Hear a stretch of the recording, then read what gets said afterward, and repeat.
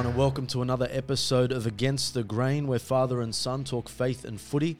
I'm your host, Father Ben, a Catholic priest for the Archdiocese of Sydney, joined today again by my spiritual son, Anthony. Ahoy. Ahoy, g'day. Good to see you. And very, very special guest today, Aloiai. Thank you. Perfect pronunciation.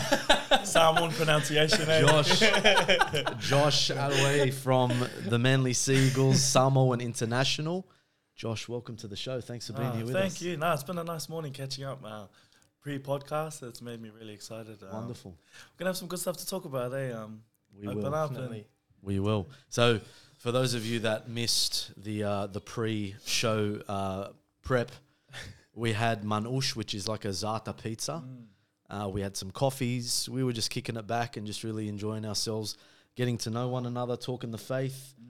And Josh, you've got a lot to say about your life. And I think the reason Anthony and I consider it an honour that you're on our show is that what this show is all about is looking at the whole person.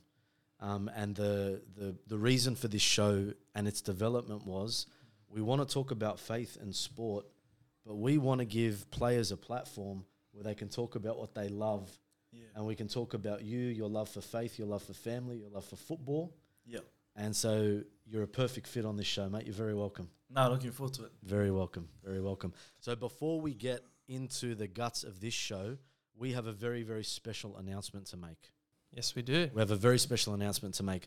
Anthony is wearing our brand new Against the Grain t-shirt, the ATG t-shirt, and we... ATG, just to be ATG. Which I've claimed. Yes. I'm stealing off him. And Josh is stealing it. After the podcast. Josh loves it, so Josh is going to wear it. So this is what we're going to do.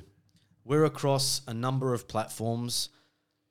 I've been told by my marketing team that we're not on MSN Messenger or MySpace, and carrier pigeons are going to cause an issue with the RSPCA. So we're not going to do any of that. We're not going to do any of that. But what we will do across TikTok, Instagram, and YouTube, we want you to like, subscribe, follow, and comment. And whoever gives us the most profound, heartwarming, life-changing comment based over any episode or clip you've seen over the last month, Anthony and I will pick out that person. So one person from TikTok, one person from YouTube, one person from Instagram. We don't discriminate here. We don't discriminate, and we will send you a t-shirt. So like, subscribe, follow, comment. And today, for the very first time, I can also announce that our beautiful socials manager, Sarah, will be translating this show in Morse code. So we are reaching absolutely everybody. She was just saying to me she thought you were going to say you're giving her a pay rise. No, none of that. None of that. None of that. No, but we don't do that here. The entire show in Morse code, we're reaching people we would have never have reached 400 years ago. Anyway, so we're doing all of this today. We want you to like, subscribe, comment, and we're going to get into this show now, but I'll make that announcement at the end of the show again. But I think it's exciting. We know that this show is touching people's hearts and minds. Thanks be to God. We're spreading. We're all over the beautiful interweb, the beautiful internet people at home. You're lapping it up, and continue to support this channel because we're talking about the two greatest things in the world, faith and football. Okay? Faith first. Faith first, of course. So, Josh, again, welcome. We want to talk to you as a man, okay? Because a lot of the time, sporting athletes, especially at the highest level, only get looked at for their particular sports ability. Yeah. And behind all of that, there's a man that loves God, that loves his family. So I want to talk to you a little bit about that. But before we get into your history and your upbringing, you've just come off a shoulder reconstruction. Yeah. So talk to us about how that's been and how the recovery's been. It's been rough, actually. I had a double shoulder reconstruction on this side. So I had to reconstruct my AC joint and my shoulder as a whole. So I had a few niggles throughout the year with it, and it just progressively got worse to the point where I had to get it operated on. I'm about 8 weeks post-op, I think. I've probably got another 3 or so months of rehab in front of me. It's going okay though, you know. It's been, the good thing is sometimes life's so hectic. It's forced me to rest. It's forced me to chill out and slow down and made the most of the time with my family, and got 2 little boys at home. Amazing. So I've been able to hang out with my wife and my 2 little ones a lot more. So that's been the upside. Awesome. And so when you come off a very serious operation like that, it is a long and arduous journey now in recovery. So I suppose there's a lot of discipline involved with that, a lot of physio, a lot of rehab work. For people like Anthony and myself who are very far from being professional athletes, talk us through what it's like being at that upper level and the type of care the club gives to you and to what they ask you to do in your recovery efforts. Yeah, they're great. So they got us to stay on for an extra month at the club to kind of get on top of the rehab and things like that before going away on our break. So so I done that. They give you schedules and apps and things on your phone to update your exercises to stay on top of it. So most days I've got to do shoulder exercises and things to try and get it back to strength. And then the other stuff around discipline is obviously diet, and I'm Samoan, so I need to stay on top of it. That's for sure. If I don't stay on top of it, I get pretty sloppy in the off season. So good balance between having time off and having fun and letting your hair down a little bit, but then also like still having schedule, still training. I need to train anyway, just for my mental health. I feel better when I'm training anyway. So keeping balance, but also, it's a long, hard year, so I do need to get away from football. Yeah, very good. And you do know that what Anthony and I have been doing on this show each week specifically has been praying for players that have been injured and that are coming through rehab. So you've been in our prayers in a very special way, and we hope that the recovery is a smooth one. But there are many blessings even in hardships, because as you said, it's forced you to press pause and you've been able to spend time with family. Yeah, thank you. Yeah, even you mentioned to me when we were talking, you've been praying for me and my injury, and things are going really well, actually. I'm ahead of schedule and things like that. So thank you. Appreciate your guys' prayers and support. And I'm actually really just happy to be here, really happy to have like-minded people and just be able to freely chat. Good man. Yeah, it's been so refreshing, having a chat with you before, and man, your willingness to just talk about whatever, as long as it glorifies God, it's an inspiration for me. Even so, thank you for that. I just wanted to ask as well, what's sort of the mental side like? Because like you said, you had a double reconstruction. Yep. Can that be a little bit tough? Like, do you start to question yourself or anything? Or yeah, absolutely. Yeah, you do. Like I've had so like the last 4 or 5 off seasons, I've had to have surgery to get things fixed up to get ready for the next year. Like it can get really frustrating. You're right. You do question it. Sometimes I question like, man, how much more have I got left? And then once it heals and you're going again, it's okay. But yeah, the mental side of it is very difficult. Not being able to like shower yourself, like little stuff like that. Not being able to pick up your kids for months, or just do normal things. Like there's a lot of things that people don't see. The side of recovery and rehab, and waking up in that hospital bed in pain and there's no one there in that recovery room. Those parts can be really difficult. But I do have someone that I can rely on. I have a couple of people that I can rely on that are rock solid. Jesus first, and then great family and friends. So that's real important for me.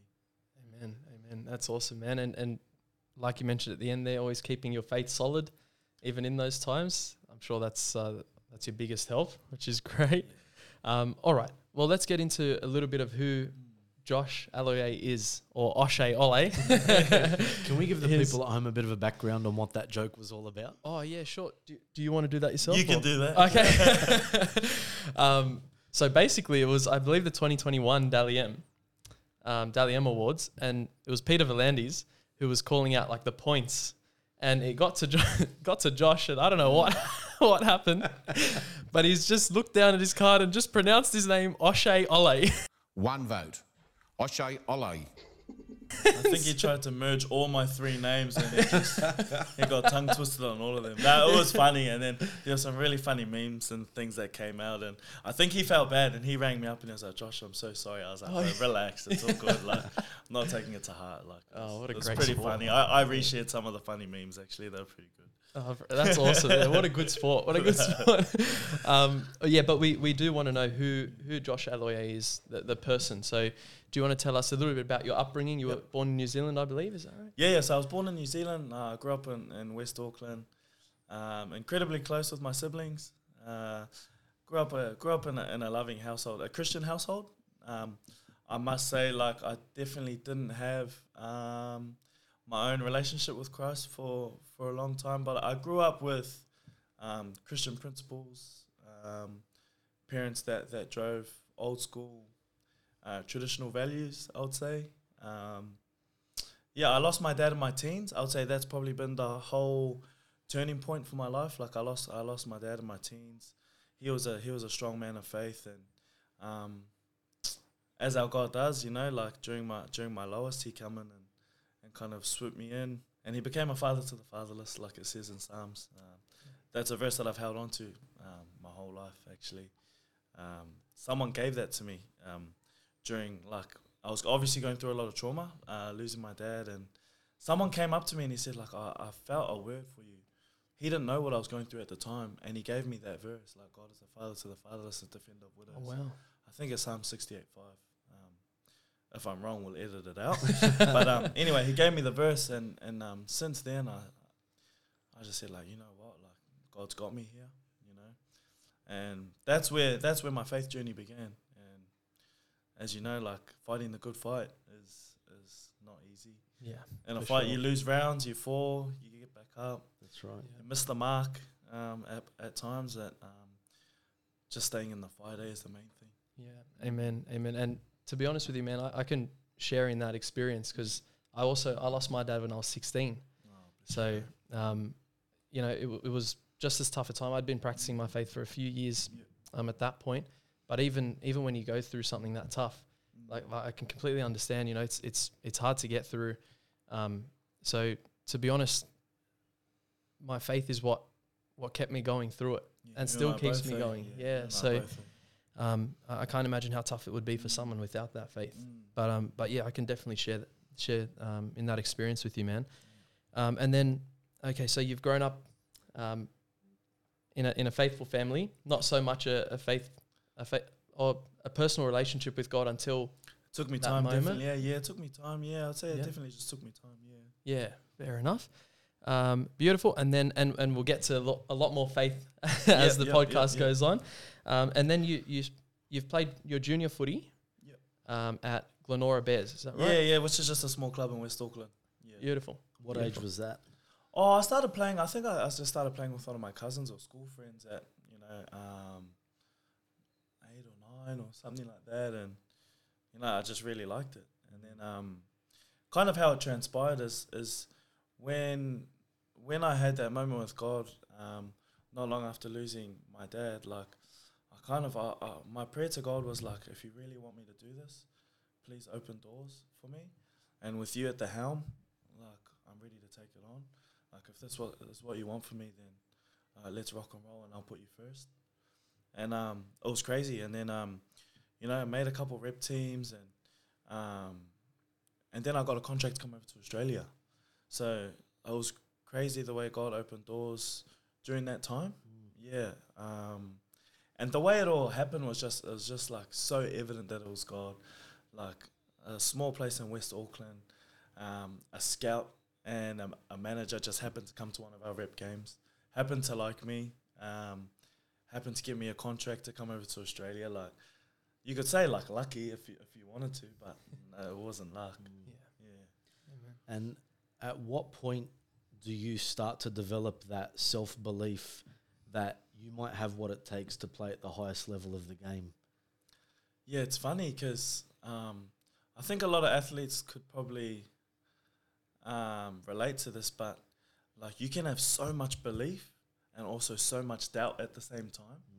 And like, especially like, I'm an extremist. If I do something, I want to do it properly, I want to do it well, and I want to be the best at it. So that comes with a lot of doubt, a lot of questioning whether you're good enough. So I would say when I got that first contract, and I knew that, in a couple of years I was moving to Australia on a football contract, I was thinking, what, with God at my side, like, I think I can really do this. Like, all the odds are stacked against me, really, but I really believe this is what God's got for me. But then it was also important for me to say to him, like, oh, God, like, I'm not worshipping you just so you can give me my dream, you know, give me my NRL career. Like, I love you either way. And, like, I would say that to him, like, you know, if it's not for me, I'm not just serving you just for that. Like, if it's not NRL you want me to be in, then that's okay. Like, but I did have that assurity in my heart and in my spirit that I think that's where God's leading me. Yeah, and man, I pinch myself today. Amazing. Like, I look at like my family, my home, my career, and I'm like, I'm actually here. Like, I pinch myself. That's awesome. Yeah.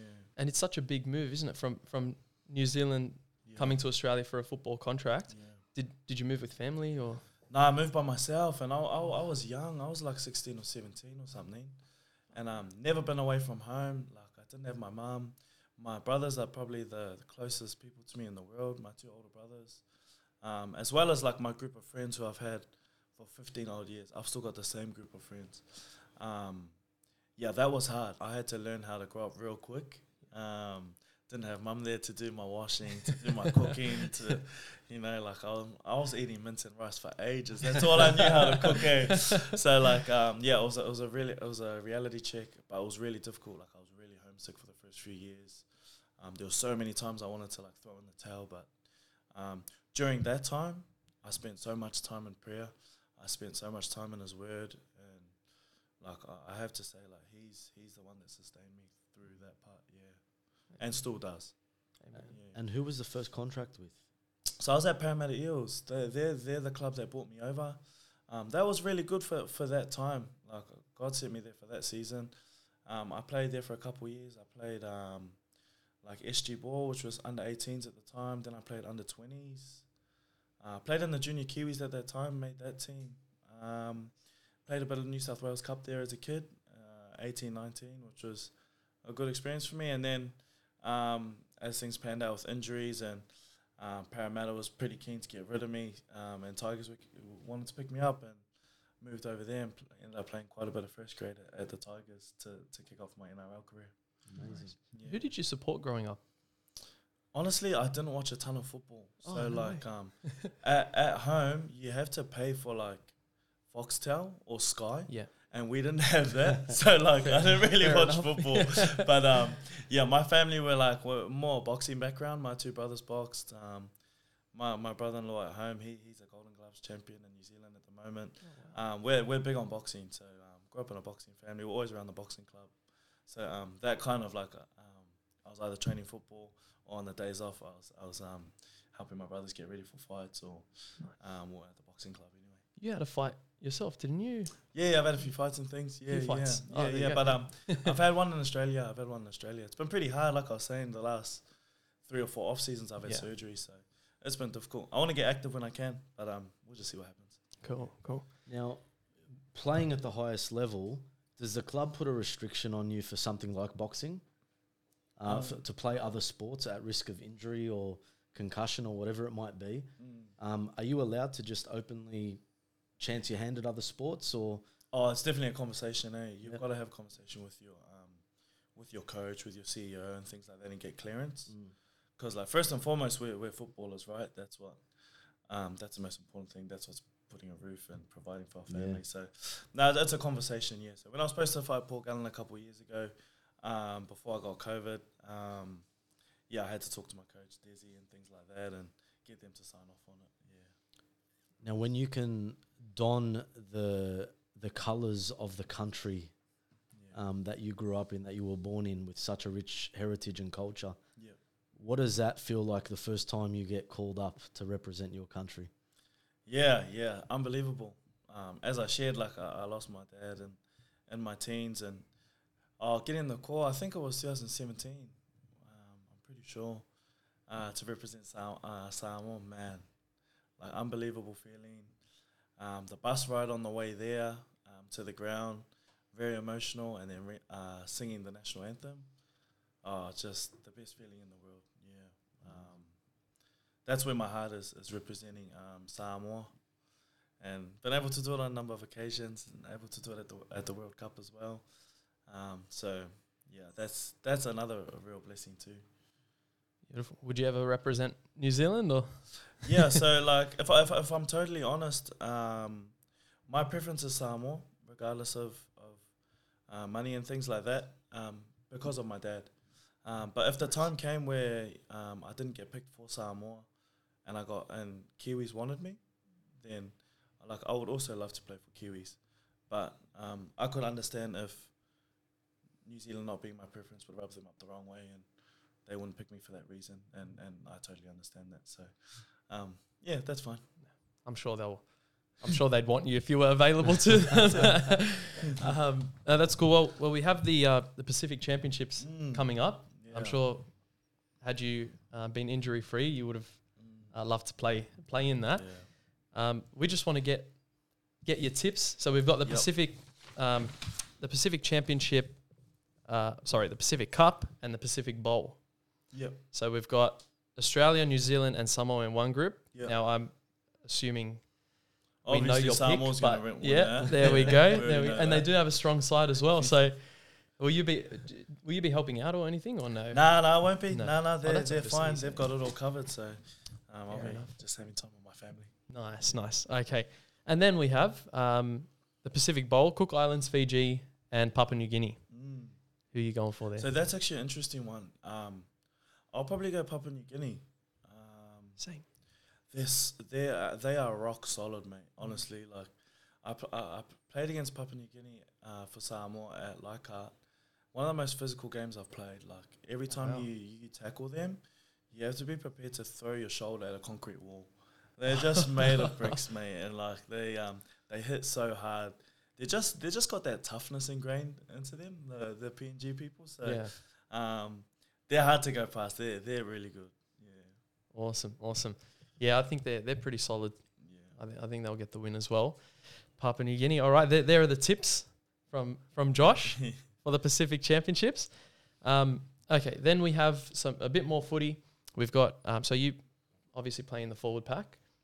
Yep. You can play anywhere in the forward pack, I believe. We've got second row, front Just row, not hooker. lock. Oh yeah, except hooker. Yeah. Maybe. Except hooker. They might Was the throw you passing a. game not as strong as it should No. They might chuck you a Josh. Was it Josh Maguire? Oh, that's Yeah, right. and He was threw him in hooker for a little bit for Samoa as well, which is anyway. No, but what's your preferred position? Yeah, front row. I like playing in the front row. Yeah, early in my career, I played in the back row. I just feel like I'm a toiler. I like the toiling part of football. I like being in the middle. That's where it's direct. That's where it's the most physical. And that's kind of like what I build my game off is physicality, aggression. I like the middle of the park. Beautiful. Okay, now Manly. You're playing with Manly. So I remember watching you make it your debut for the Tigers, and I thought, man, this guy's a solid player. And it was against Warriors, is that right? It was, yeah. Yeah, so it against was. your A home good country. memory, So yeah. Well, firstly, how was that? Well, that would have been a highlight. Yeah, it's obviously. ironic. It's ironic. It always happens like that, like the milestones and things. No, it was great. So I debuted at Campbelltown Stadium, which is I live 5 minutes from that stadium now. You know, Beautiful. my family home, and against the Warriors too. Obviously, as a Kiwi playing against the Warriors, a lot of my family was able to come. A couple of my family members came over from New Zealand, and I had all my close family and friends watching me debut. So that was that moment when I was like, man, God, you came through for me, eh? Mm-hmm. And like it was never like, I never kind of felt like I done it. Yeah. I think David says not to me, but to him be the glory. That's how I felt the whole way. I was like, that's all you. Like that's really how I felt. Yeah. Amen. Yeah. And it's also like John the Baptist says, I must decrease. It's John the Baptist, if I'm not mistaken. John Yeah, I must 3:30, decrease. I think. There we go. Yeah. So And he and must Christ increase. might. Yeah. Must increase, So, beautiful. And then so you've gone from Tigers to Manly. Yep. You're there now. How are you finding it at Manly? No, I do love it. It was a really good move. It was timely as well. I always feel like God's just always had my back at the right times. He's moved me to and from different places for my good. And no, I'm loving my football there. It's been really good. Yeah, like football never comes without challenges, but it's been really good. It was the best move for me. Yeah. And it must be quite the commute if you're going from near Campbelltown to Manly for training. Yeah. Campbelltown to Manly every day. Yeah. Oh, I'm a Westie. I like staying out west. Yeah. My little boys, all their cousins and aunties and uncles are all out west, so I don't mind the commute. Listen to podcasts, listen to some audio books and things like that. Catch up with people on the phone, catch up with my New Zealand family. Makes the drive pretty easy. Nice. Beautiful. Hopefully you'll be listening to this podcast on some drives up. No pressure, but no. And so how do you feel Manly are headed, especially coming into next season now? Actually, really confident. I feel that if we're able to keep our best 18 to 20 on the park injury wise, we'll give it a really good shake. Like we were able to trouble all the best teams throughout the year at full strength. Like we beat a lot of the best teams. But yeah, we just had a rough time on injury and like consistency as well. We need to be better consistently. Like all teams struggle with that, except for Penrith. But I really feel like we'll have a good year next year. I'm confident in that. Beautiful. Did you watch that grand final? I did a crazy grand final. You know, when Penrith was down, I was thinking to myself, if anyone brings this back, it'll be these guys. Like I fully just thought to myself, it'll be just like them to come back and win it, and then they did. So like I wasn't even really that surprised. Honestly, I wasn't. Special game. Yeah. The comeback, just Cleary, his greatness on the park.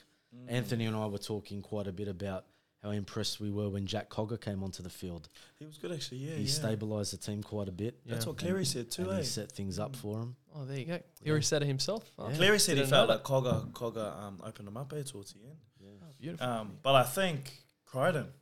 Yeah. How good is he? He's played in every grand final that he's played in the last 4 years or whatever he scored in. Yeah. And that try was important. Yeah. That was an important try. He's a player, man. Yeah. He's a big loss for them. So we're hoping that Crichton's going to take the Bulldogs to a grand final eventually. I wouldn't be surprised. Yeah, that'd be nice. We're Bulldogs of tragics. Course. Yeah. Man lives. That's it. We're happy that we've got Crichton, but you just, not to take the spotlight off Penrith, just another season, a three-peat. Yeah. And I mean, you playing at the highest level of the game for the years that you have, it's hard enough to lace up your boots every week and just get out there and give 100%. Yeah. But for them to have performed and to make grand finals 4 in a row and to have won 3 in a row, that's a special team. Maybe the best team ever. Yeah. I think so. Yeah. Where are you on the Nathan Cleary GOAT debate? Yeah. He has to be. Yeah, he's right up there. Yeah. Big call. I think so. Yeah, I think so. I can't fault him, He's so good. All right, so we've come to this point in our show that everyone looks forward to Each and every week. And we're so honoured to have Josh here with us for it. And it is now time for Father Ben's Big Hit of the Week. And now... Sponsored by? Oh, I always forget, eh? It's okay. That's why I'm here. Remind you. Thank you.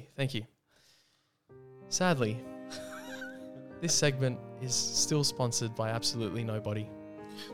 And it has been for the past few weeks, continues to be, until someone comes in and sponsors the segment. Like promised, all the money from the sponsor will be going to a charity which we will disclose once a sponsor is found. God bless. Thank you for listening again. Wonderful. Wonderful. So we have a special one this week. I hope we don't have a sponsor for a very long time if it means you're going to do that every week. I appreciate that. Listen. Maybe that's why. Well, I'll change it up, okay? I promise. I'll keep it going if you like it and if we get a sponsor. No, we do have a special one this week. And it involves a special person that's sitting in this room. And it wasn't Sarah. No, definitely wasn't Sarah, though she has had her share of big hits. So it's a special one. We're going to play it for you. Actually, funnily enough, it involves a Papua New Guinean player as well, as we were talking about before. So okay. I'm picking up on this now. Let's go. Yeah, let's show Father Ben the big hit. Olam. Oh, big hit. What scripture verse were you quoting in there? It was on Gave him a mouthful. He's telling him about the Look at Psalms. this. There he is, Josh, right in it. Kawatu and Aloiai. Wow. Now, that rarely happens to Olam. Olam's usually the guy doing the big hit. What do you think about that? Yeah, so I'll start by saying, like, I have tons of respect for the guy. Yeah. He is rock solid. He'll run in between anyone. He ran it to us, you know, like two guys that are willing to go hard at him. Sometimes in football you're the hammer and sometimes you're the nail. I've been the nail a lot of times. That time I was lucky enough to be the hammer. So, we got him good, and I won't be surprised when Olam gets me back real soon. Fair. Hey, you gave him a bit of a mouthful there. No comment. Let's move on. No, we love it. We love the passion, man. That's the best part. We Solid were hit. reviewing the hit from the grand final last week, some of the contact that was happening, and we just love it how you boys just bash each other on the field. And when someone comes off a big hit, they get up and they smile and like, yeah, let's keep it up. Yeah. Let's go. That's like smiling, but you're actually upset. And you're like, I'm going to get you back. But we love that. We love that. Let's change gears a little bit now. As a young man growing up, I'm sure your love for the footy and then representing your country and then signing contracts with NRL clubs, when you're in that space, you want to be known for football. Yeah? You want to be known for football. You just want to play the game you love. And you want to run out onto that park every week and just play footy. Yeah. And I think that's what's so attractive about sport for us, is that it helps us, it entertains us, we support our teams, and we use it as something to kind of switch off. But a couple of years back, you and a few other players came into some prominence in the media by standing up for your religious beliefs and choosing not to wear a jersey that supported the gay ideology or and that was a really tough time. I don't want to put words in your mouth, so I want you to tell us what happened in that moment. Yeah, I'm pretty happy to talk about it all, like we kind of mentioned. I think I foresee this chat getting pretty deep, so I think it's important to premise that, like, as a Christian, I don't profess to have it all together. I don't take these stances from a self-righteous point of view, but at the same time, it's important to be virtuous, to have things that you stand for. And when I speak of that, there's certain hills in my faith and in my belief that I will die on. And my faith in general is something that I will die for. So, when I was put in the position to wear the Pride jersey, the whole LGB flag and ideology and everything they stand for goes against everything I believe in. So I can't in good conscience, as a man of faith, I couldn't wear it, regardless of the repercussions, regardless of the outcry, regardless of the offence. And it's not hateful to do that. It's not hateful to stand for what I believe in. We quietly took a stance against it, and I don't regret any of it. You spoke earlier, and I've just made this connection now, when you lost your father and you gave it all to God and you said, God, if NRL is something you want me to do, open up some doors for me. But if it's not something you want me to do, then that's fine too. Yeah. And so you've been very consistent with the fact that whilst the NRL and football has given you so many blessings, it is not the be-all and end-all of your life. Yeah. You You might be a player for the Manly Seagulls, but you're a man of God first. Yeah, I'm actually happy you said that. Like it's a dangerous trap to start seeking God and worshiping God for what He can give you and not for who He is. Being people that are chasing after His hand before you're chasing after His heart, that's very dangerous. And then with that is like, where's my identity? Is my identity in being a football player first, or is it in being a son of God, a Christian, a man of God, where's your identity lie? And you have to start asking all those kind of questions when you're put in a compromising position like this. Can I, as a man of God, wear something that I know upsets him? Can I go against my beliefs and just compromise? Those are all the things that I had to consider when we took our stance. And you mentioned identity, and this is one of the things that's pushed so hard, that people have fallen into the trap that your sexual orientation or the gender that you identify as and things like that, that is your identity. And so many people have fallen into that trap. But like you mentioned, your identity is actually, and all of our identity is actually in God. It's in our Creator.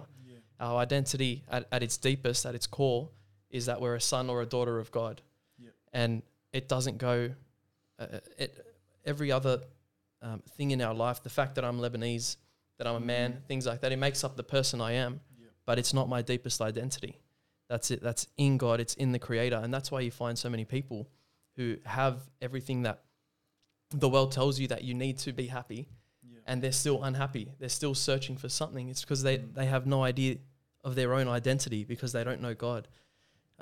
And so because of that trap, when you take a stance against something like the LGBT community and their ideologies, you become someone who hates the person. That's right, yeah. So what do you have to say about that? Because you were attacked quite a bit about that, about being a hate, and we all are when we take a stance against it. But obviously, as a public figure, do you hate do you hate them? Yeah, I know exactly what you're saying with that. I guess I'll start by saying. I'll start by saying that growing up, do you remember back in the day where young kids, whether boy or girl, used to be encouraged? It used to be applauded to be people that stand for things that they believe in, be virtuous, be strong, be uncompromising. They used to be applauded. They used to be encouraged in our communities. And now, for some reason, it's gone the whole opposite way. If you're not supporting the agendas that are being pushed, if you're not compromising your beliefs, you're hateful. Like, you know what I mean? It's gone a full 360. And I'm not going to fall into the trap. And I'm very vocal about this. I'm not going to fall into the trap of if you're standing for that, then you hate that lot of people, because it's not. You know, like as I premised before we started the chat, you can stand for the things you believe in and not be hateful. You can stand for the things you believe in and still be loving and not discriminative. And like I felt like we done that. That's all that we done. Yeah. And like you said, in terms of identity, and they want us to wear the rainbow flag. Like if you want to delve deeper into it, they've taken a symbol from the Bible in Genesis, and they've used that as their flag, and they've kind of taken the piss out of something that means so much to us as Christians, God's promise. You know, they're using that as their flag. They're talking about like gender ideology. You can identify however you want. Yeah. It goes against everything that we know. It's just like the world's losing its mind. Yeah. You can identify as a cat. You've got guys identifying as females and going smashing girls' sports. Like, where do we draw the line? Because it's going to get crazier and crazier, and people are worried about speaking out like this, because if you do speak out against the crazy left, like, you're a good chance of getting cancelled. Yeah. But like I said, I'm not worried about it, because when I make my stance, I know I'm not saying I hate you and I've got it all together, so I'm making the stance because I'm self-righteous. Yeah. And I know I'm making this stance for God. We need to like stand firm, like it says in the word. And I'm not worried about the outcry. You mentioned before, like if you're not being persecuted, you're probably not making a stand for God. Like, that's right. If you're people pleasing, then great, they will pat you on the back. Well, that's all right. God won't pat you on the back. You know what I mean? Yeah. Much rather, is it Timothy? Or it speaks about in the New Testament. Like, the approval of God is much more important to me than the approval of man. So, amen. Yeah, everything that flag represents, I couldn't, in good conscience, wear that and endorse that and encourage that. So, how was that thrust upon you as players? Like, what actually happened? Can you speak to that? Yeah. So we just we weren't given much notice. We are probably only given 7 days, 10 days notice actually to that we we're gonna wear a jersey with the pride flag on it. And like I immediately rang up my coach, and it was Des Hasler at the time, a man that I really respect and love even to this day. And I told him, hey, you know I can't wear that. And he said, yep, I understand. And then a few of the other boys found out about it, and they were like, look, I'm not comfortable wearing it too. So then we got chatting. There was a bit of an emergency meeting in the boardroom, and they kind of pitched to us what they see that symbol representing on our jersey. And they said, hey, we want to give you guys 24 hours to think about it. And in the boardroom, like, we kind of said to the boys, hey, you guys make all your decision for yourself. Don't be influenced by each other. Don't feel like we have to pack mentality this. Come to peace with your decision. I said, like, I don't need 24 hours. Like, my mind's made up. I'm not playing. I won't play in that jersey. We had some alternatives that we tried to work with. For whatever reason, we couldn't get other jerseys organised. So I said, yeah, look, I don't need 24 hours. My mind's made up. One of the other boys, he said the same thing. His mind's made up, and I think once the boys had a good think about it, they were on the same page. And there was a potential debutant that round 2, and he put God before his opportunity to play first grade. Yeah, that's something I really like to talk about too, actually. I'm sure he won't mind me mentioning him. Ray Vainga. He was called in to replace one of us 7 who were pulled out of the game. He hadn't played NRL yet. So he's a young boy from West Auckland. He went to the same high school as me in West Auckland. Had a rough upbringing as well, to be fair. Like I said earlier, it's pretty hard to make it out of there and have the opportunity to be doing what we're doing. And he got given his NRL debut that week. And he turned it down and put God first. And I told Ray, I said, man, I have that much respect for you. Like, even just talking about it now, like, he turned down his dream, everything he worked for, what he moved over to Australia for. He left his family in New Zealand to pursue this, and he still put God first. Man, so much love for Ray, so much respect for him. I love that staunchness in the spirit. Like, these days we need that. Yeah, and you hear oftentimes about people doing whatever it takes to climb the ladder of success. And then you've got you fine young men who, as you said before, this isn't an issue of hate, but that's what unfortunately the mainstream media turned it into. I know you love your brothers and sisters because that's our commandment from God, is to love one another. Yeah. But we can still love one another and have a disagreement. I agree. Yeah. And I think we've lost that in our culture today, where you and I can just sit across a table from one another and say, you know what, bro, I love you, but I don't agree with this. Yeah. But that seems to be not acceptable to the mainstream media and the culture, whereby you just have to say yes and affirm everything that someone wants to stand for. Now, you lose yourself as a person. So to that young man who basically sacrificed his opportunity to play in the best league in the world, thanks be to God for his fortitude, his strength, his courage. Yep. Man of God first. Yeah.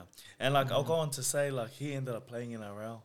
God ended up opening that door for him. He had a really good year for us just gone too. He played some really good football, man. So, like, God works all things for good for those who love the Lord. And Amen. he put God first, and I'm just so happy to see how well he's doing now. Through challenge and adversity, man, I'm real proud of him. That's awesome, man. And like you said, God always provides, man. That's amazing. What was the reaction within your team? Yeah. I'm not going to lie, like, it feels like there's a real cultural misunderstanding.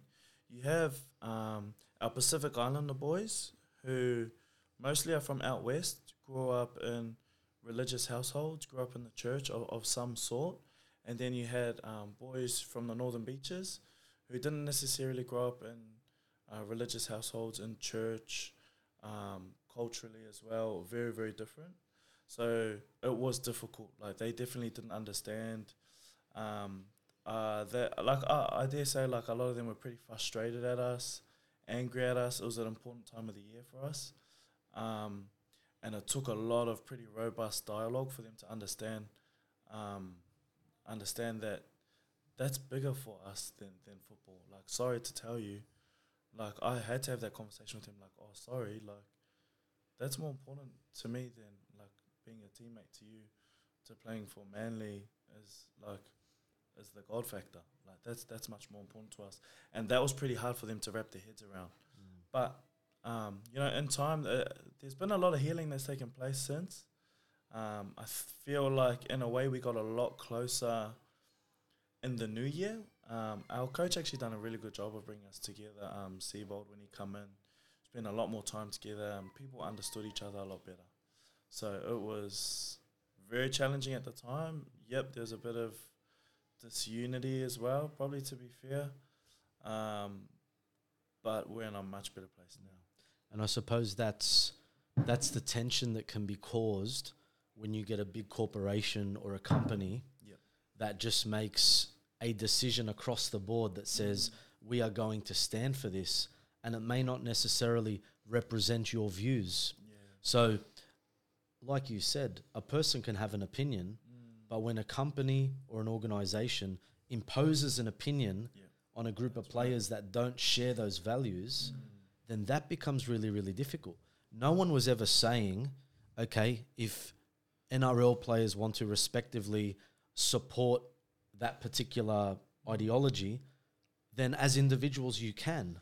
Yeah, that's right. No one's saying that they can't, but when a club does it, it has repercussions because it affects men of faith like yourself.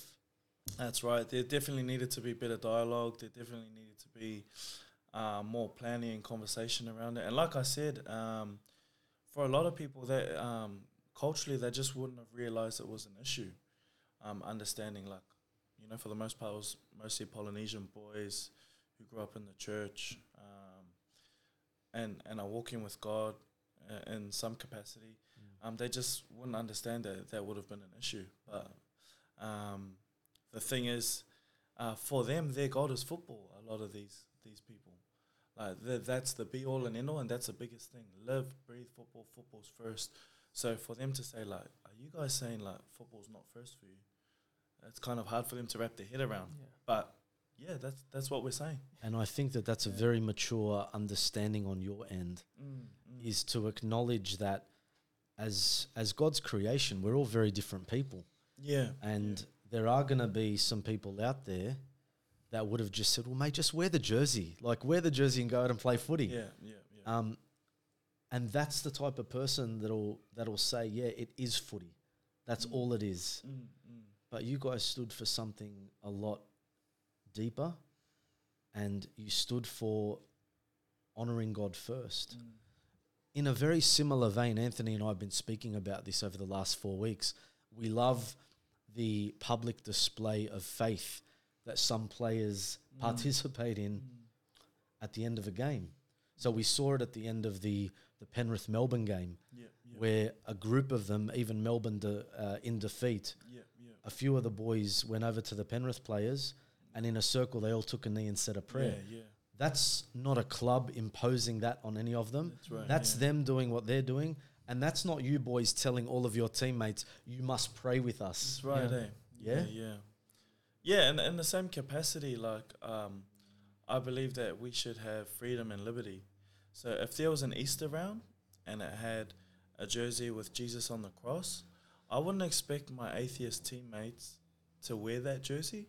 I think that's unfair on them, because I'm pushing my Christian ideology and beliefs on them. And God's given us the liberty to believe or to not believe, or to follow or to not follow. And if my atheist teammates were to take a stand against that jersey, I would say, absolutely fair. That shouldn't be pushed on you. So it's the very same. The shoe's just on the other foot. That's a very good point. So that's I think that's a fair analogy. And the fact that you guys may have even grown closer because of this, because you were able to have conversations after the whole incident, I guess shows that if one side was a little bit more understanding, I guess, or accepting of the other side, then we would be able to come together a lot more and find some unity, you know, in the public space, not just in No, a team. I agree. Like, but like in all honesty, like things got ugly before they got better. Yeah. And even in terms of like how I deal with conflict, like could have been better. I probably could have been worse, but I could have been better. At times let my emotions get the better of me. Was angry and frustrated at teammates that were giving us a hard time. Didn't want to go about things the right way because I was fed up. Like all the human aspects of emotion, anger, and all that. Yeah, that got the better of me at times. Like I'm not gonna act like I dealt with that whole situation perfectly. I was getting hammered by the media. I was getting hassled everywhere. Then I felt like my teammates were turning on me. Yeah. I was kind of in fight or flight mode, and sometimes I was just choosing fight on all ends. And but it was a really good learning experience. Yeah.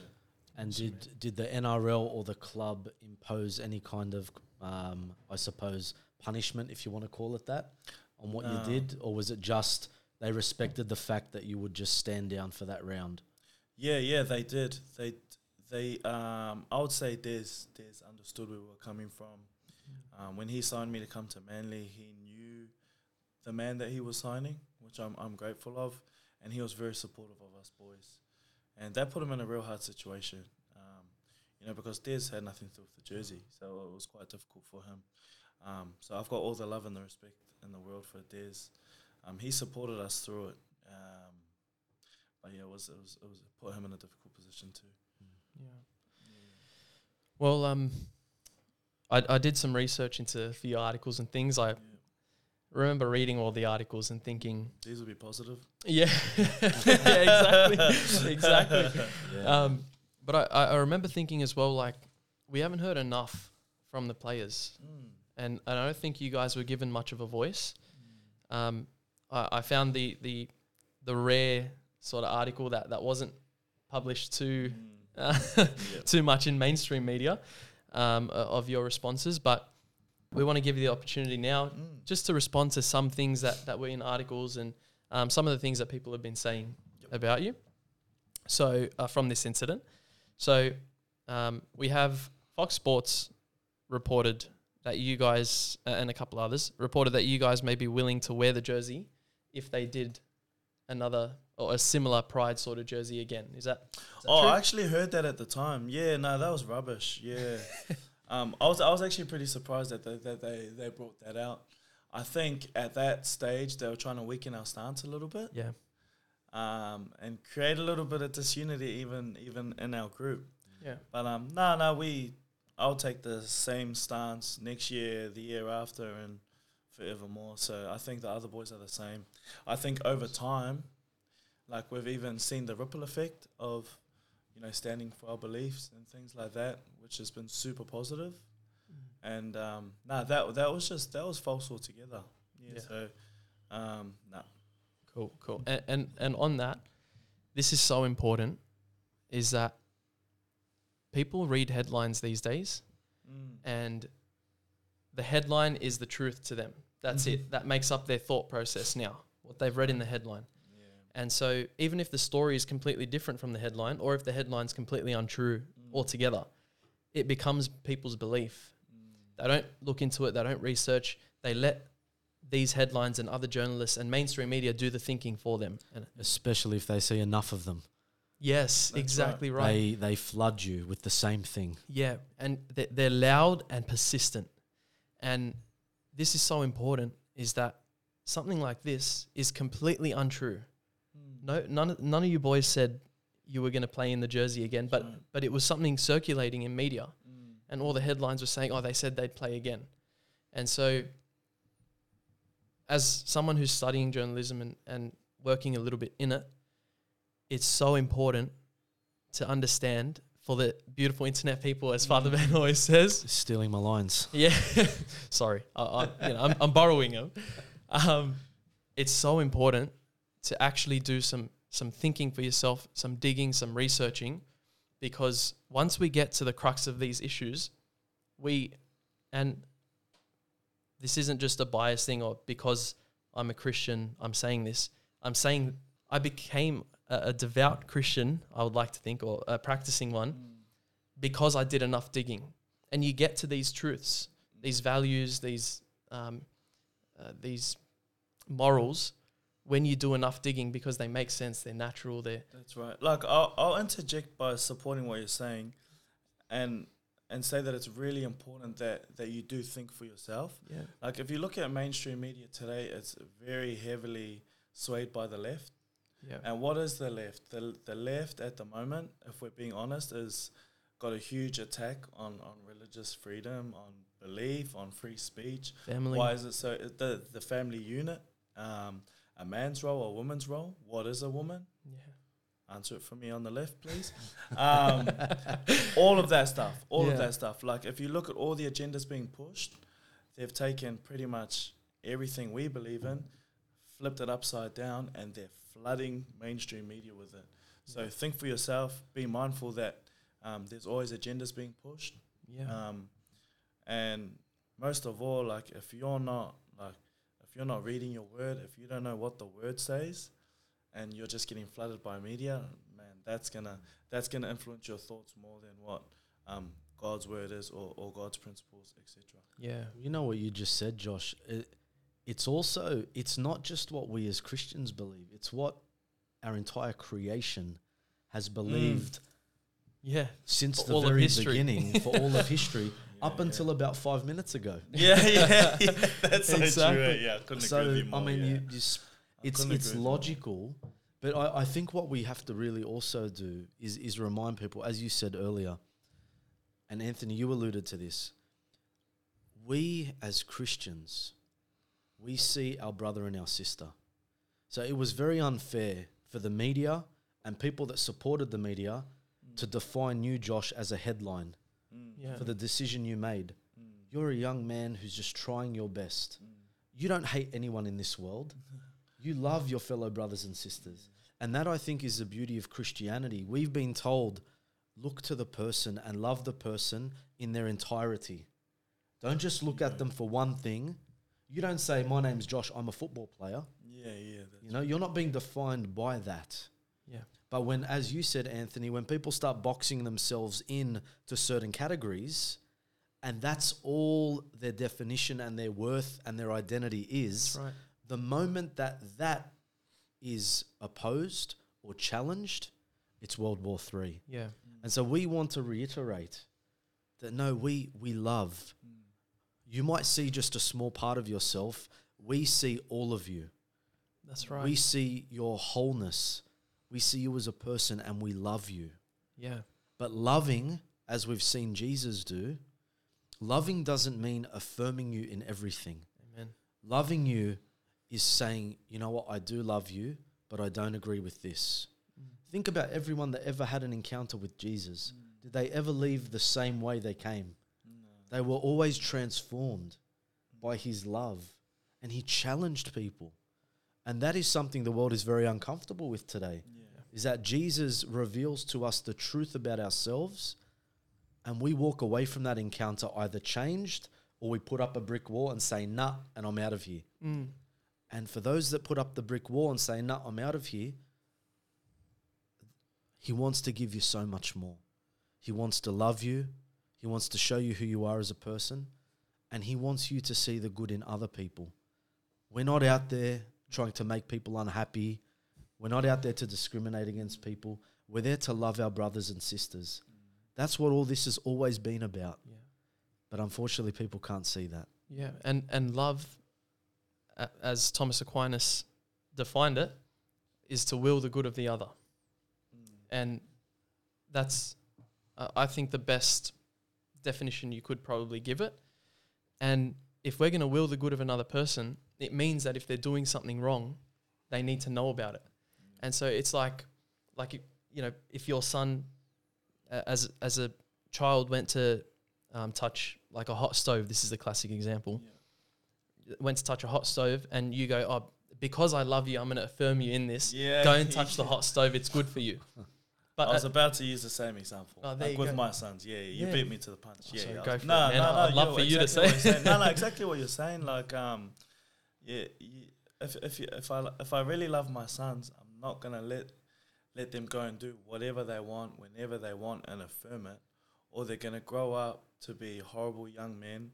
They're going to grow up to be horrible husbands, horrible friends, horrible dads, if it gets to that. Because I've just affirmed them in everything they want to do their whole lives. You know what I mean? But, like, if I discipline them and try and like, even discipline them in the word, everything, then hopefully they will grow up with virtuous, that have good morals and good standards. Yeah, exactly what you said. No, I couldn't agree more. Amen. Amen. All right, we'll move on to the next, I guess, accusation, if you're going to call it that. There was an opinion piece that I read, written in the Western Weekender, and this was pretty. Opinion pieces can be really harsh, and so you've had your fair share of those. Oh, it's all right. I'm used to it now. Eh? That's it. But I want to read a few things I read from this. Just from this piece, I was like, okay, it kind of sums up a lot of what I was reading anyway. Just send me the guy's name too. And his address. Nah. to pray for him, of course. Is like, I love it. Okay, so this is what the first thing I read in it that I thought was worth putting in here. It says this: the players hiding behind religious and cultural beliefs as the reason for not running out on the field and doing their job on Thursday night just doesn't wash. Nobody is asking the players to be gay. Nobody is suggesting wearing a jersey with a rainbow stripe on it makes them gay. So this almost seems irrelevant to even talk about because it's such an absurd statement. But for those who hold this belief that it doesn't make you gay, so why not wear the jersey? Is that what it was about to you, not being gay? I think we'll be touching on things that we've already touched on. What does the LGBT rainbow flag represent? Yeah, it reflects gender ideology. You can identify however you want. They've misconstrued marriage, which God created for man and woman, and they've made it into something that God is not pleased with. All the gender ideology things. Young kids are now without parental consent overseas going and getting their private parts changed surgically. They're never able to get it changed back, or they're never going to be the same even if they do. So that's what that represents. It represents like a godless community. So it's what they're saying is go out and endorse everything that you don't believe in and everything that goes against what you do believe in. Like how can you go out and do that? I don't understand how they think that'd just be okay. Oh, it's just this, it's just that. Yeah, everything's just if you put just before it. You know what I mean? So yeah, as I was saying, like that it represents too much that goes against what we believe in. It's pretty simple. Yeah. Cool. And I think that speaks also to an important point, because I think what this person is getting to is just do it and do what you're told. But what they might be overseeing here is what we in our Christian tradition call the sin of scandal. So what we mean by that is if you were to run out in that jersey, all of your community back home, your family members, everyone will be like, well, hold on a second. He says something and he does another thing. Yeah, that's a hypocrite. Thank you. Yeah, I'm happy you said that. Yeah, very happy you said that. No, I couldn't agree with that more. Yeah, I don't even need to elaborate on it. That's true. That's true. You know, like my church community or my family and things like that would be like, oh, how come you're being a people pleaser and compromising on your faith? Like you say your faith is the most important thing to you, and then your work tells you to do this and you just do it. Like, so really, God is. Football is your God, and then it's what's the order for you? Is it God football or is it football God? You're absolutely right. And it's easy to say, oh, it's God then football, or it's God then whatever for anyone watching and for us. But then when it comes time to show it, to put football on the line or our jobs on the line, then the truth comes out. When you what get do put we in the put pressure first? cooker, then you know about it. Yeah. Oh, like I said, this was a hill I was willing to die on. If it meant I wasn't going to play another NRL game again, then so be it. You know, I was that's a hill I'll die on for my faith. Mate, God bless your courage. Yeah, amazing. Awesome, man.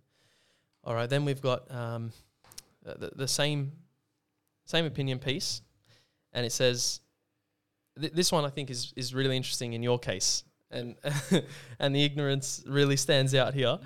It says, these players are completely unimpacted by the struggles and challenges that people in the gay community face.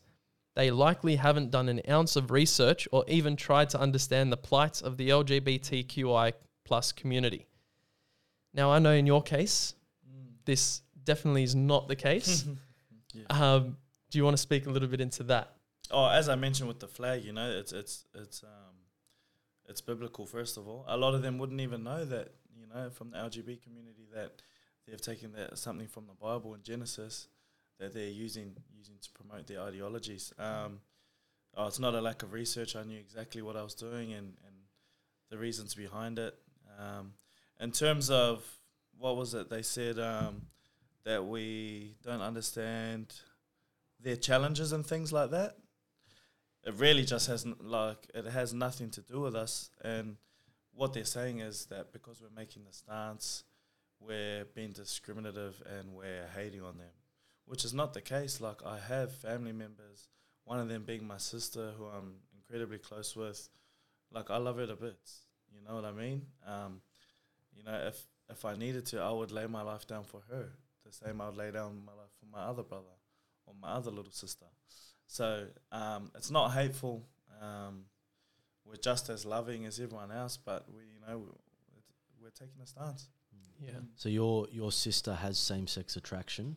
Yep, in a relationship currently too. Yeah. But you love her. You see her whole person. Yeah, absolutely. She's your sister. She's 100%. blood. You're always gonna love her. Yeah. But you two, I'm sure, can respectfully disagree about the lifestyles that you're living. Yeah, and she understood the stance that I took. She said, like, you guys shouldn't be forced into doing that. Like, as long as she's known me, like, I'm a Christian, and she was fine with it. I touched base with her, and I said to her, like, oh, look, I know everything's getting hectic with the media. And she's like, oh, don't worry about it. She's like, you know, you don't need to come to me. Like, we're close. Our relationship's fine. None of this impacted our relationship whatsoever. So, it's easy. It's the left are really attacking our religious freedom by saying, you know, every time you take a stance, it's hate. Whenever you speak up for your faith, it's hate speech. Whenever you take a stance, it's discriminative.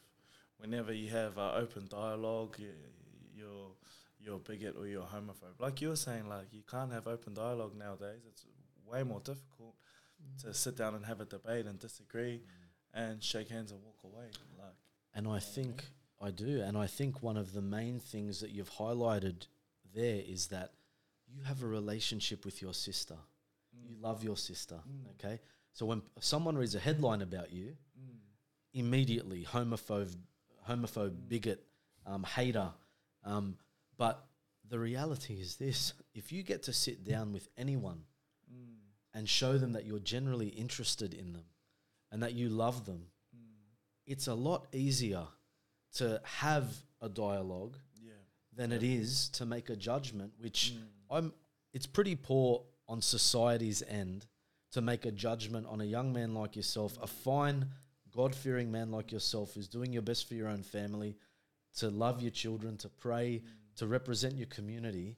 It's pretty poor on society's end to judge you for that one thing without knowing you as a person. And this is the whole thing when they always throw this in a Christian's face. Oh, don't judge. Don't judge. And no, we're not judging just because we disagree with you. yeah, that's right. Yeah, And so that, I think you speak to something very important there, and that's the importance of relationships. We need to spend time with the person, heart to heart. Let them know we love them. Let them know that I'm struggling the way you're struggling. yeah. We're all just battling different things. We're all right? doing, we're all You struggling. know, like the struggles that they have. Like, I'm fighting my own struggles. I'm failing in my own struggles as well. Like, I'm not up here saying I've got it all together and that I'm perfect and I'm better than you. You know what I mean? Like, I'm fighting the good fight and losing plenty of rounds along the way and getting knocked down, you know? So, it's important that you say that, because it's pretty quick for them to say like, oh, look at these self-righteous bunch of guys that are looking down on this community, are hating on this community, when it's really not like that at all. And that's the getting back to the identity thing. That's the attempt that they try and remove your humanity by identifying you with this decision that you made, so that people can forget that you're another person with these battles, with these struggles. Right. You know, you might, I don't know, get a little bit impatient with your son every now and then, just like anyone else would. That's the attempt that that's the thing that they're going for, is to remove your humanity, so that people aren't looking at who you are. Like, who is the guy behind this decision?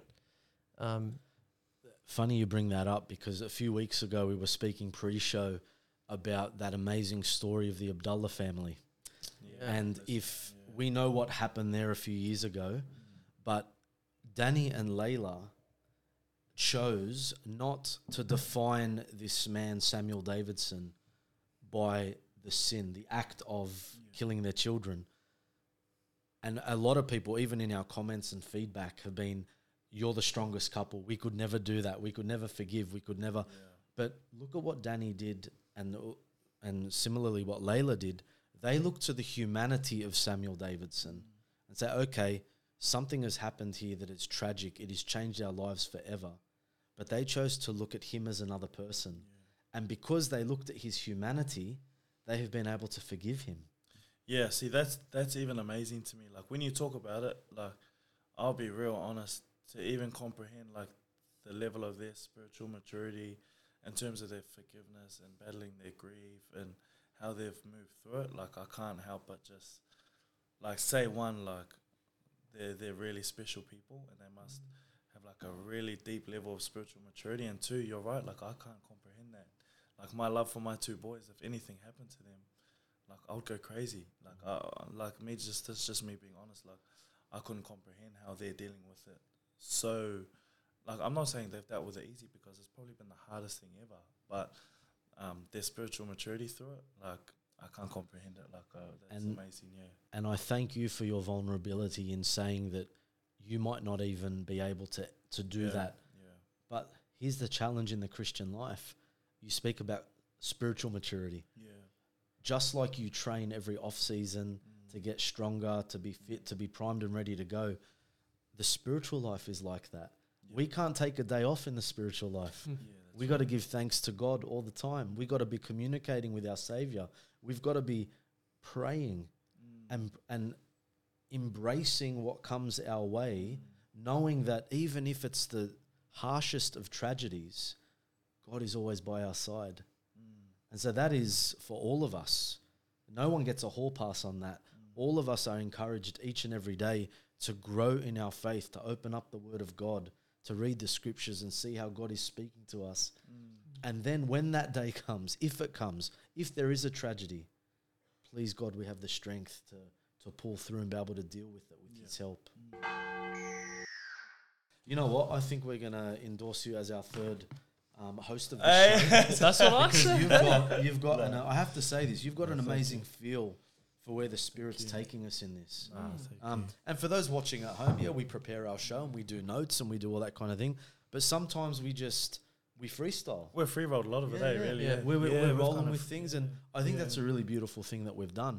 And I suppose what I'd probably say, we've spoken about that enough, but there are many things in our journey of faith that we're called to do as followers of God. So talk to us about your spirituality a little bit. Like, how do you live out what the Scriptures ask you to do? You said you're a father, you've got kids. Are you doing anything with your local church? Are there any initiatives like you? Tell us a little bit about that. Yeah, so I think my most important ministry starts at home with my two boys, making sure that they have good, God-fearing men around them, and the first one has to be their father. I have to uphold a standard that they can look to, but also know that that I'm looking to God. So I need to just point them to God, make sure they've got good men around them at church, I just really feel like I've got boys, so I can only testify to having boys. And what I feel is really important is just having really strong, God-fearing men around them, making sure they're in church, they're in the house of God, and then learning how to pray at home. Yeah, that's important. Something I need to be better at is like I definitely should. My boys are young, 3 and 10 months, so probably need to find ways to get into the Word with them somehow, which I need to be better at, and could also spend a lot more time praying for them. But I try to pray with my boys, and like I said, the most important ministry for me is at home at the moment. Mate, there is nothing more powerful than for a young child to see their mother and father on their knees in prayer. Yeah. Even if they don't know what's going on, they get it in here. Like there is something bigger than all of us right now, and mum and dad on their knees are humbling themselves and giving thanks and glory to God. And that is the most powerful witness you can give them, because they will hold on to that for the rest of their life. Yeah, even just you mentioning it is encouraging me to be a lot better in that. So, yeah, that's something I'll take away too. Like I really want to step up my prayer game with my boys. I think that's real important, I think. Amazing. And there's a book I've read. Actually, Father Ben got it for me for my 21st birthday, and it's on fatherhood. It's seven secrets to being a father on earth, like the Father in heaven. That's what the book is. And I remember reading it, and it talks about how much an earthly father has an impact on his kids, and to the point where it becomes harder for a child to comprehend a loving heavenly father if they don't have a loving earthly father in their life. And fatherhood is something that's also under attack in society now. Manhood, fatherhood, as much as the society isn't ready to talk about it, it's the truth, is that it's under attack. And if we're faithful, loving fathers and men of God, it becomes easier for those, even not you, if they're not your own kids, but people who look up to you, they can, as a father figure, it becomes easier for them to understand, well, if this father figure in my life, or if my father is so loving, my earthly father, it becomes easier to comprehend a loving heavenly father. And that's just one tiny impact that has. So that's awesome, man, that you're focusing on that. That is so powerful. One of the things that I was really struck by with you being with us here today is we just came off a cycle of readings over the weekend in the scriptures where we saw in the prophet Isaiah that there's a person who owns a vineyard and he prepares the vineyard perfectly. And so think about yourself as the owner of your homely vineyard. Yep. You've given your children every single opportunity to flourish in this world. You've given them a roof over their heads, food on their plates. You give them hugs and kisses. You're praying with them. You're looking after their medical. You're going to pay for their education. You're giving them the perfect conditions to flourish in this world. Yeah. Now, let's transcend that. That's exactly what God has done for you and I as his children. He's given us the conditions to flourish in this world, not without our trials, not without things that are going to come our way, but he's given us the best thing possible. And one of the worst things we can do is abuse that.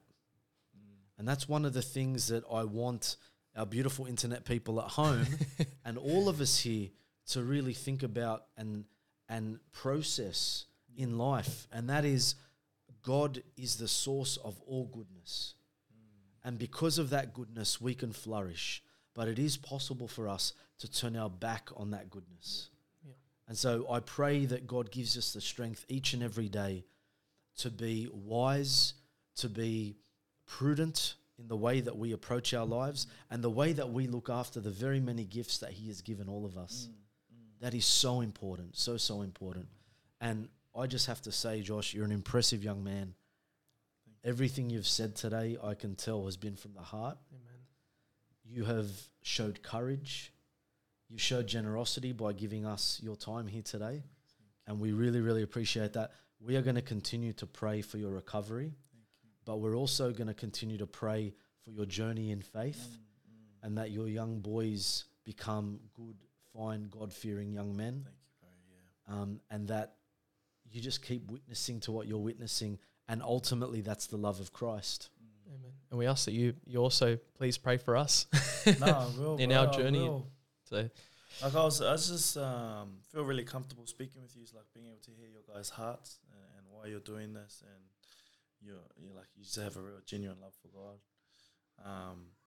I would have been pretty happy to walk out otherwise if I didn't think like we're here for the right reasons, and I feel like you are doing a really good thing. So I'm happy you've got me on, and yeah, God's been really good to me despite of me. So I'm really grateful. No, thank you. thank you, bro. Thank you. And look, you're our first guest who is an NRL player, and we're so honoured and thankful that you've came in. So thank you again. We do have, if you wouldn't mind, we have our ball here that's our footy that's part of our set. Cool. Yep. If you don't mind signing that, Of course. that would be Give you amazing. a Sharpie, mate. Thank you. I'm sure you've done this plenty of times in your career. Yes, this wouldn't be a new experience. But we really appreciate that, man. Thank you. Champion. There you go. Thank you. Hold on to that for Brother. a second. Okay. Yeah, we're going to I'll get you to take hold that. on to that. I Oh, was going I to throw a get to little sign the pass board across. too? Yeah, so we've got, Okay. what we have here is just a canvas with, oh, you're a look at that, modelling He 101. truly is our third host. Yeah, that's what I'm saying. Full time we need, but we have this canvas now. Thank you. So we're making you do a little bit of work now. If you're able to just sign those the top canvas, at the top corner. Sign and name, do you think underneath? Sign a Look, name, and even if a you've little- got a favourite message, Yeah, a little something message. scriptural, whatever you want, something that speaks to your heart. Anything that you're inclined to. Yeah. Oh, Yeah. Favorite scripture, even a message, anything that you want to write. Awesome. This is Use the 6-year-old handwriting. that's all right, mate. Do you know It's what? better That's- than mine. I bet you it's better than mine. Yeah, that's some neat handwriting. I had to get told in school to write neater, so it's pretty good. Whatever speaks to you, brother. Whatever speaks to you. Or even something that you go by each and every day as a prayer. Anything you think is going to touch our listeners' hearts.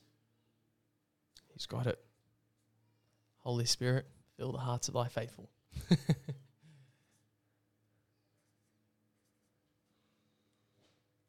Matthew 6:33. Now, as a Catholic priest, I should know that off the top of my head, but I do not. So I'm going to ask Josh, talk to us. What does that mean to you? I'm pretty sure it'd be really funny if I got it wrong. First seek his kingdom and his righteousness, Amen. and all these things will be added unto you. First seeking him, I guess if there was anything, if there was any message to come out of today, besides everything else that we've talked about, it would be, seeking him first, like, regardless of where you are. Like, heaps of times, like, I've fallen into the trap of, like, I need to get this together before I seek him, or, you know, my life's too messy, my sin's too, like, messy right now to seek him.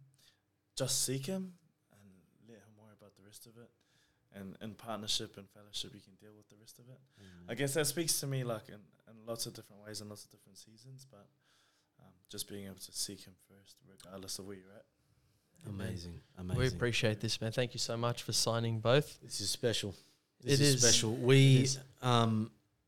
We're gonna finish the show now, but before we do, at the beginning of the show, this is the very shirt that Anthony's gonna take off his back right, not now.